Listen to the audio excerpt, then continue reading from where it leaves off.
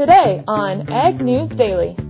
If that doesn't happen between now and harvest, we're going to see a lot of cash pressure because there's going to be a lot of cash that moves. Basis in particular is going to be under a lot of pressure. So I think it is not a bad idea to take this bounce that we've had off lows. Good afternoon, ladies and gentlemen. My name is Hannah Pagel, one of the co-hosts for the Ag News Daily podcast. It is August 6th, and I am joined by my co-host, Mike Pearson. Mike, how's it going? You know, it's not too bad at all, Hannah Pagel. How about yourself? It's a great day. I attempted a run this morning, so that's always good. Good for you. How far did you go, and what was your overall take? You glad you went for a run? Yeah, I got some endorphins going and, just starting off my Monday, and I went 2.5 miles, but I didn't run the whole 2.5 miles, but like I said, I attempted a run, so I feel good. Wow. Well, that is more productive than me this morning. I ate about 10 chocolate chip cookies. So it's kind of a marathon of cookie eating. I got to keep it up all day. It's all about pacing yourself. That's right. It's a marathon, not a sprint. Darn right. Now, Hannah, you, I know, like to go to the Des Moines Farmers Market. Did you have a chance to go this past weekend? I did go this weekend. I enjoyed it immensely. I always love the Des Moines Farmers Market. How late were you there? I got there around 8:30, and I probably was there until 11:30. Gotcha. So was that before or after it flooded? So I did not see anything flood, so it must have happened right as I left. But I was in Des Moines later on that evening, and that road was completely blocked off. Gotcha. Yeah, I was following some of my friends that sell stuff down there at the farmer's market, and they said, I think when they were closing up, a water main broke, completely flooded Court Avenue, the downtown street in Des Moines where they hold the farmer's market, and made packing up a little difficult. So I just wondered if you'd gotten out of there with dry Crocs. I did, but like you said, I actually wasn't wearing my Crocs, but that is another reason why you should wear Crocs because, you never know when pipes are going to break. That's right. Well, let's see, Hannah, what's going on in the world of ag news? We're going to be talking to Ted Seifried for our hashtag Market Monday a little bit later on, but what are the headlines on you this morning? So, Mike, the first thing that I have for you is an update on the North Carolina Smithfield lawsuit. So we've been covering these throughout the summer, and on Friday, the Associated Press reported that a third lawsuit against Smithfield Foods had found the company guilty for quote-unquote unreasonable nuisances they suffered from odors, flies, and rumbling trucks. So a federal jury placed the fine at $473.5 million to 6 neighbors of the pig farms. Jeez! Isn't that crazy? Yeah, the jury awarded $23.5 million in compensating damages and $450 million in punitive damages, but because of a North Carolina law, the total was reduced to $94 million. But that's still a big chunk of change considering this is the third out of 26 lawsuits that's taking place. Yeah, and it's just 6 neighbors. So even if you figure the lawyers keep half, you're dividing $45 million among 6 people. A couple of folks just retired, would be my guess. I would agree. Well, talking Smithfield, of course, in the pork processing business, this is earnings season. We're getting the second quarter earnings from a lot of publicly traded companies, and one of those firms was Tyson, the largest meat processor here in the U.S., and they announced that their profit expectations for the second quarter were stronger than they had expected, but they did have some concerns, and here's what jumped out at me. Their income for chicken processing dropped to $189 million. Last year it was at $294 million for the second quarter, so it's dropped $100 million.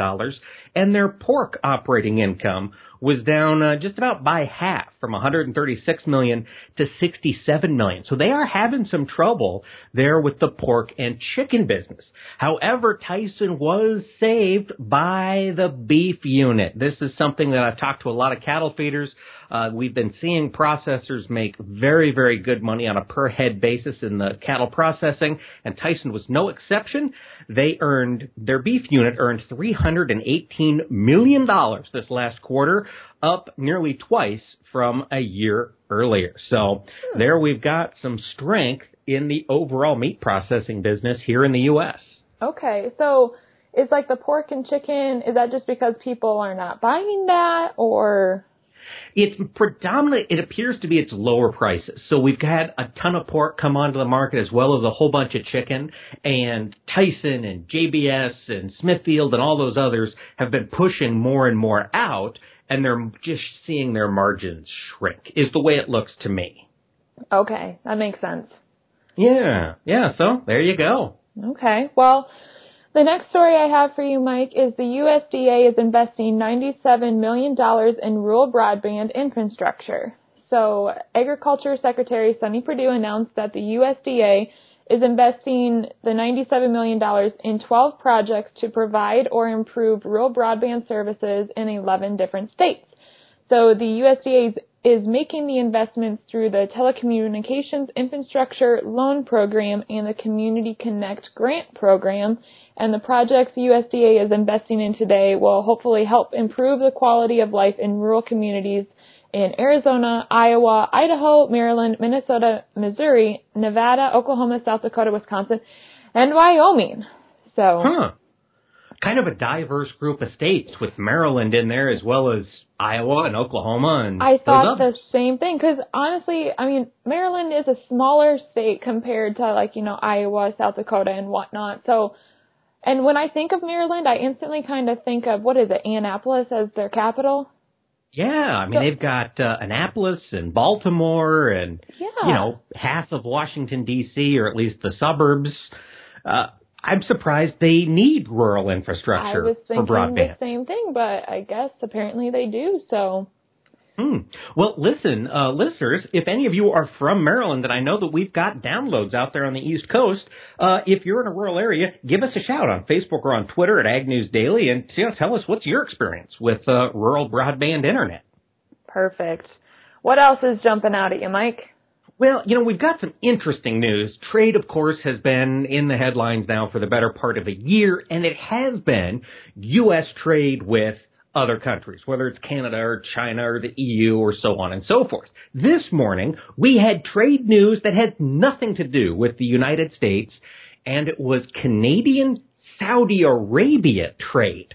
Two countries that you don't think of doing a whole lot of trading, but they are both fairly large oil powers. And basically, Saudi Arabia came out this morning and they said they are not going to do any new trade deals, any new additional trades with the country of Canada. They kicked out the Canadian ambassador. They've recalled their own ambassador to Canada, and they're basically cutting all diplomatic ties between Saudi Arabia and Canada. Don't know what it's going to mean long term. It's definitely a bigger impact on the oil markets than it would have on, say, corn and soybeans. But I just think that's fascinating that we went years without talking about trade at all, and now it's everywhere, all at once, and even different countries are, pulling themselves into the trade spats. No, you're right, but I guess what's the motive for canceling ties with Canada? Good question. So Canada came out publicly and said that Saudi Arabia needs to release basically political prisoners that they've picked up here over the past 6 months. They wanted to see, I believe it was 14 people freed from Saudi Arabian jails for advocating on behalf of human rights. And Saudi Arabia said, you're not going to tell us what to do. Get your ambassador out here. We don't want any more, anything more to do with you, Canadians. And I guess that escalated rather quickly. Okay, so there's some Canadians in essentially prison in Saudi Arabia, and they want them back. I don't even think they're Canadians. Canada just said, it's a matter of principle. You should release these. I think they're Saudi Arabian people that have been caught up in these kind of police things. Oh. Stings. Interesting. Yeah. Very interesting. Okay. Well, I have another headline here for you. So the National Oceanic and Atmospheric Association Climate Prediction Center released their latest outlooks last Friday for August 2018 and the August through October 2018 weather period. And they found that the maps show that precipitation has an increased chance of being above normal for the next month, and temperatures for the next 3 months are expected to be above normal based on long-term trends.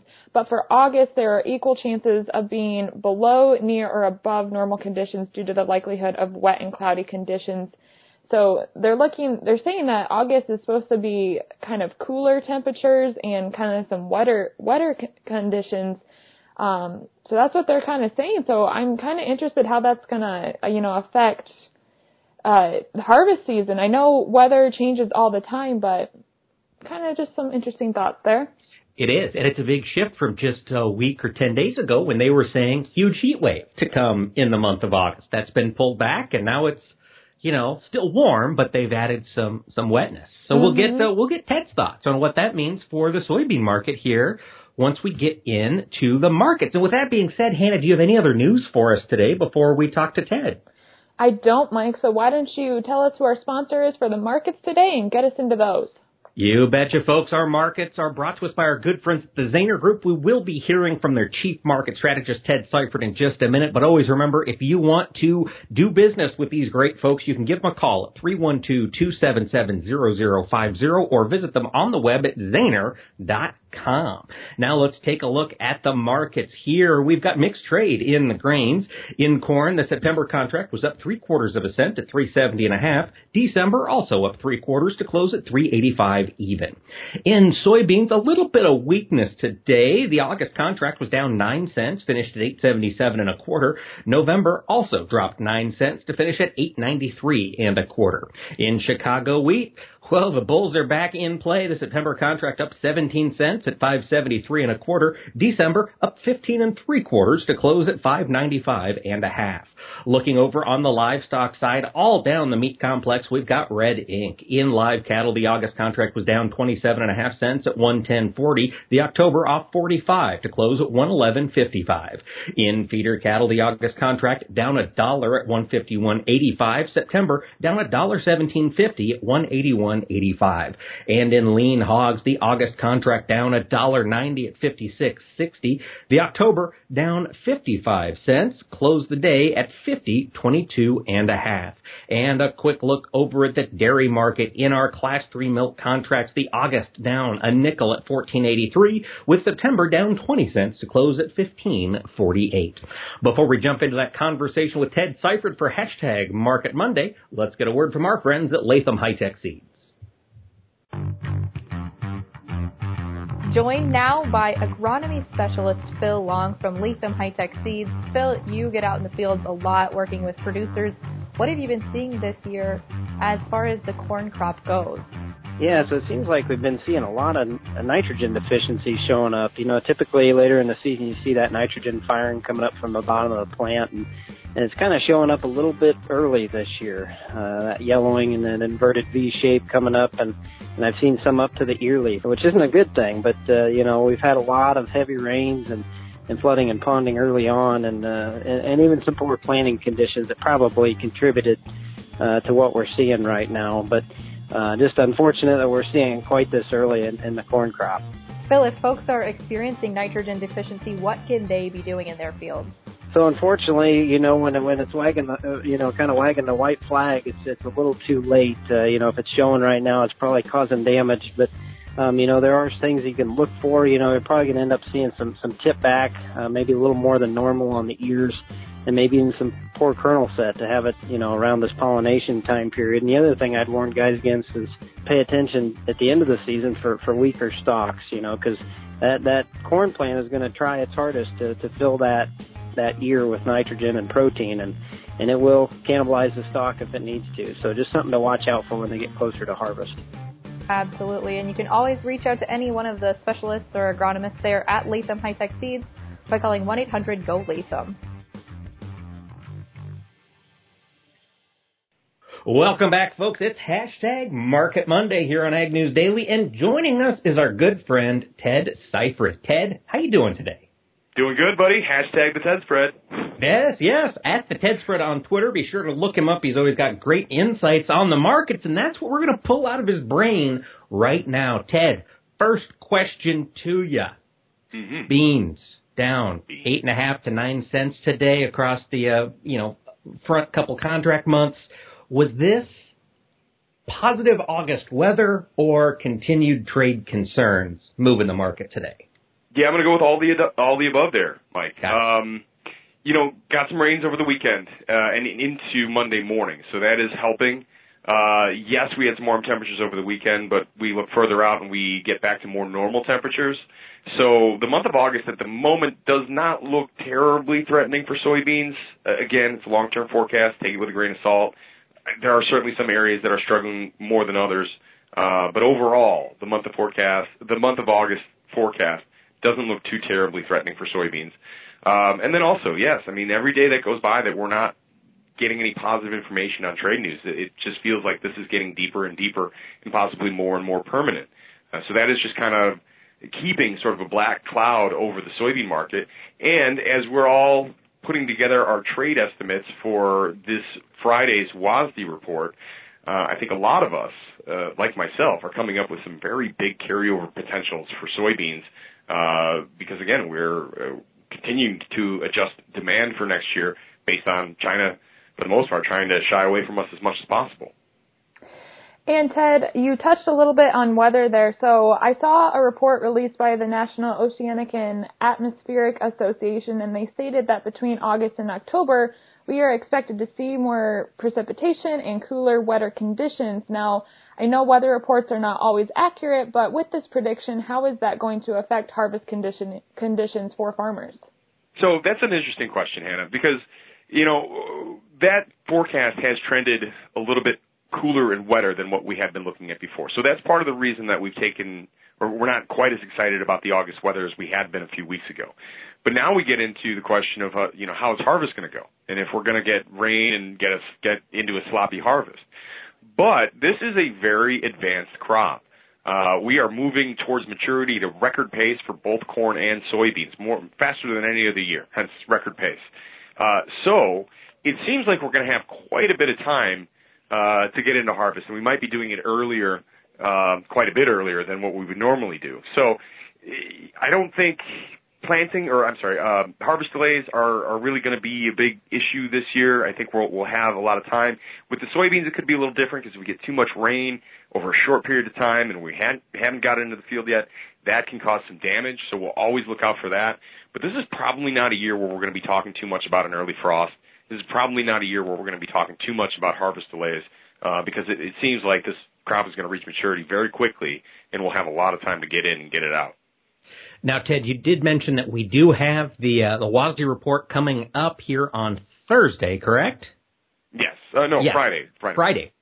Friday this week. Where do you sit with your calculations today? Okay.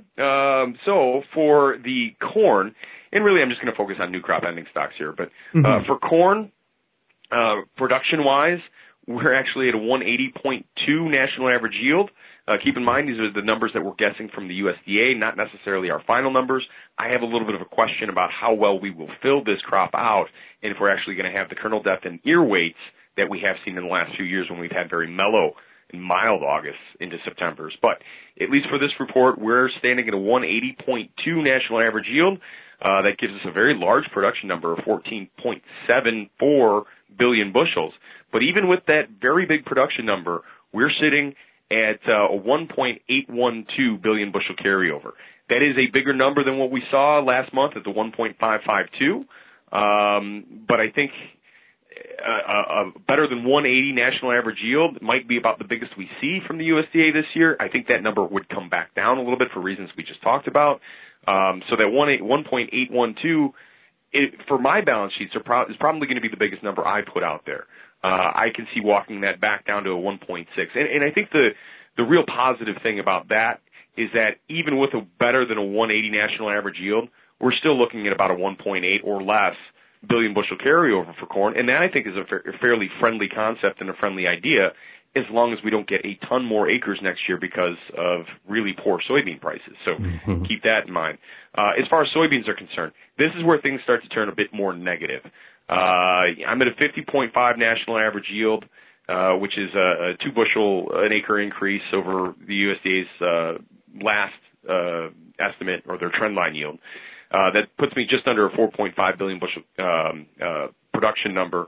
And my carryover is 671 million bushels. That is a large number. And listen, that yield number could still go higher. If it did, this may be the first year that at some point somebody will suggest that we could have close to a billion bushel carryover in soybeans. So if this trade concern or this trade issue with China continues on, the soybean picture could get really rather negative if those yield numbers come in as positive as what some people are thinking right now. And Ted, you're talking bushel carryover, and August is here. Harvest season is right around the corner. If we have some farmers that still have some of last year's harvest in the bins, what should they be doing? Yeah, well, that's a very good question, Hannah. We've talked to guys that have old crop in the bin all the time. And a lot of them don't want to let anything go right now because they're optimistic that something's going to get resolved as far as the trade concerned with NAFTA and with China, and that prices are going to shoot higher when that happens. Well, here, I'm going to say this. If that doesn't happen between now and harvest, we're going to see a lot of cash pressure because there's going to be a lot of cash that moves. Basis in particular is going to be under a lot of pressure. So I think it is not a bad idea to take this bounce that we've had off lows just over the course of the last month and price out some bushels here. And if you still want to have some upside potential, look, you can go in and buy September short-dated calls that have about 20 days left on them. They really don't have a lot of time, but they're really quite cheap, and that gives you upside potential. Or if you want more time than that, you can go in and buy November calls. You can replace those bushels, but you need to protect basis, and you need to protect flat price as well. And probably the best way to do that right now is to make those cash sales if you can manage it. Yeah, we've seen for the past 2 or 3 years that August 30th, August 31st, that last trading day of the month, boy, it's awful bloody as that DP corn gets moved to market real quick. Yeah, you're right. I mean, that's when we've been seeing our quote-unquote harvest lows, and it's not because the grain that we're harvesting or the soybeans that we're harvesting are going to market right away. It's because the old crop moves. And usually we put that low in right in the very beginning of harvest or so, earlier than we have been in years past because of that old crop movement. So, yeah, you got to look out for that again this year. And soybeans in particular, that could be kind of nasty. So take advantage of the better prices and, hopefully, basis is really not great for a lot of people right now anyways, but it could get a lot worse. So hopefully you're taking advantage of that too. Well, talking harvest, Ted, let's take a look at the wheat market. Winter wheat harvest is continuing. We're continue to see reports out of Europe, Northern Europe in particular, of drought and, now increased rainfall and just a less than stellar wheat crop. Chicago wheat certainly has bounced on this news. So has Kansas City and Minneapolis. How long can we keep this run going here in the various wheat classes?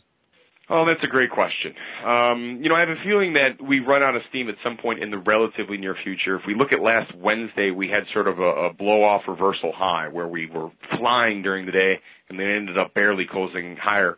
But there was news involved in that. I mean, that was a fake sort of, not fake, but an erroneous or a headline in error that happened earlier in the day on Wednesday, suggesting that the Ukraine was going to limit, or the Ukrainian government was going to limit their exports, when in actuality they meant to say that their exports might be limited this year because they don't have as good of a crop compared to last year. Anyways, we were flying early in the day. We came back.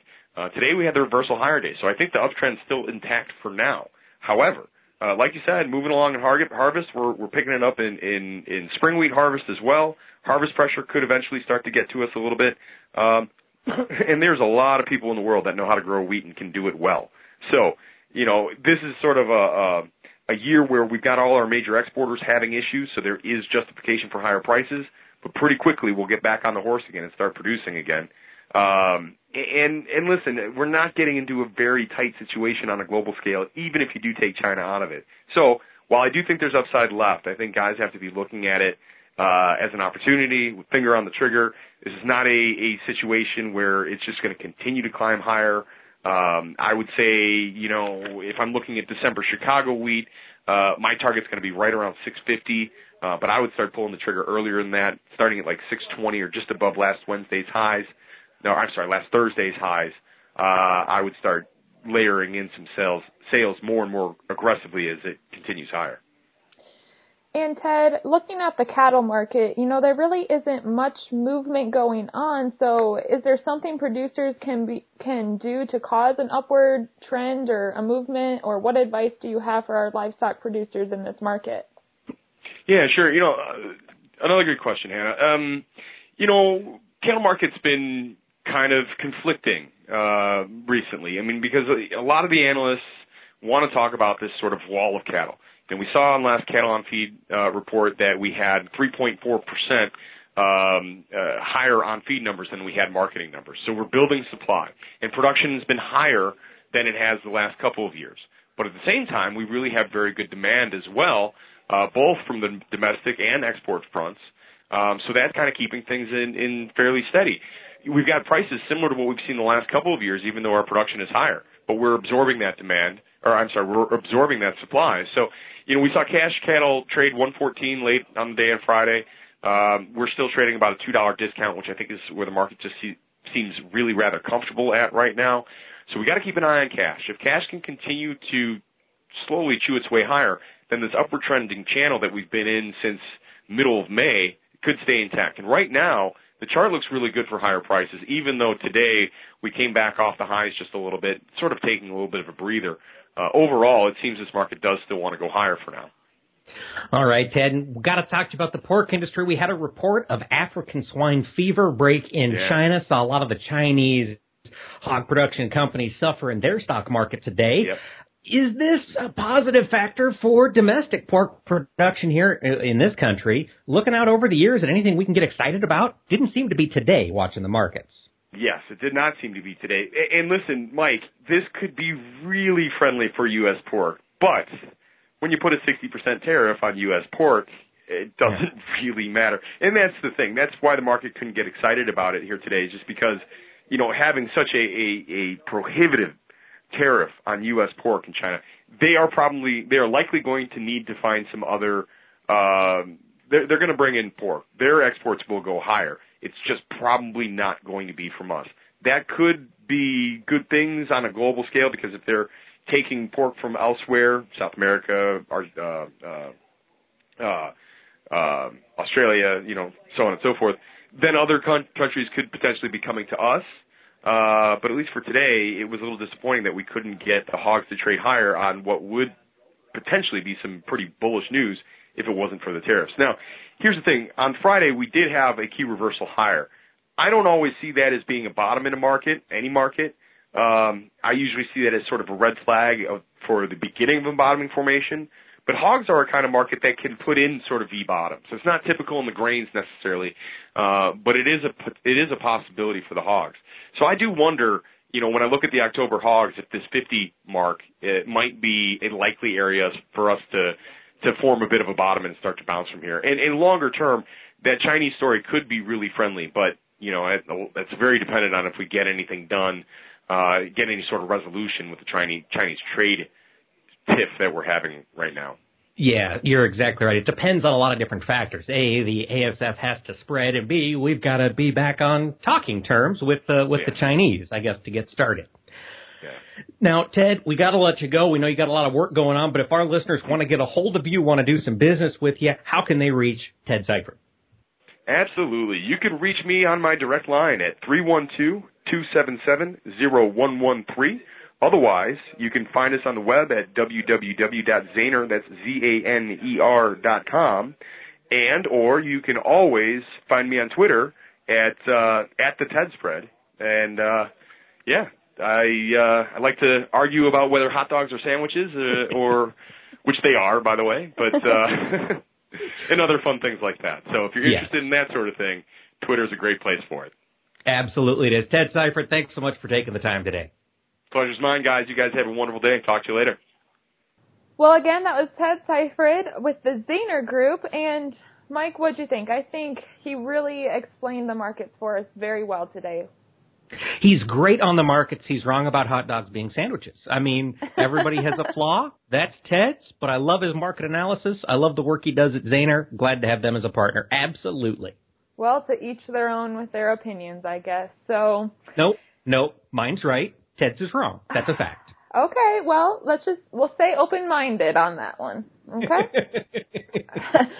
Well, Mike, if we have listeners who want to get a hold of us or listen to past podcasts, where can they go? First of all, they should always be following us on Facebook and Twitter. Just search for Ag News Daily. We want your suggestions. We want your thoughts. We want what's happening in your neck of the woods so we can keep our listeners up to date. Also, if you want to listen to past podcasts or get market advice from our other experts, visit our website at agnewsdaily.com. And with that, Hannah, should we let the people go? Let's let them go, Mike.